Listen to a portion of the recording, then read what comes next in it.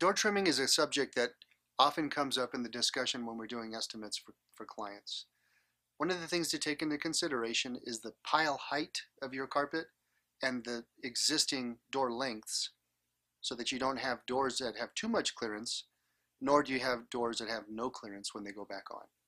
What I mean is sometimes you can pick a long pile carpet and your doors are not set up for that.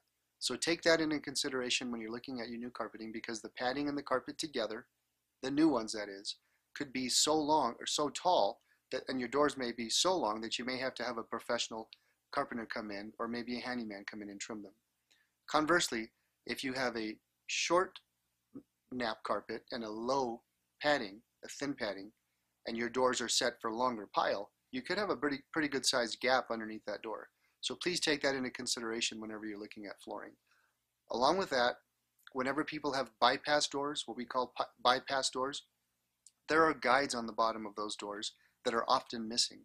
We will point those out if they are, and if you're so inclined and you want to put new ones on, just let us know. We'll take the existing ones off, we'll put the new ones on, and that way you have new ones whenever the job is complete.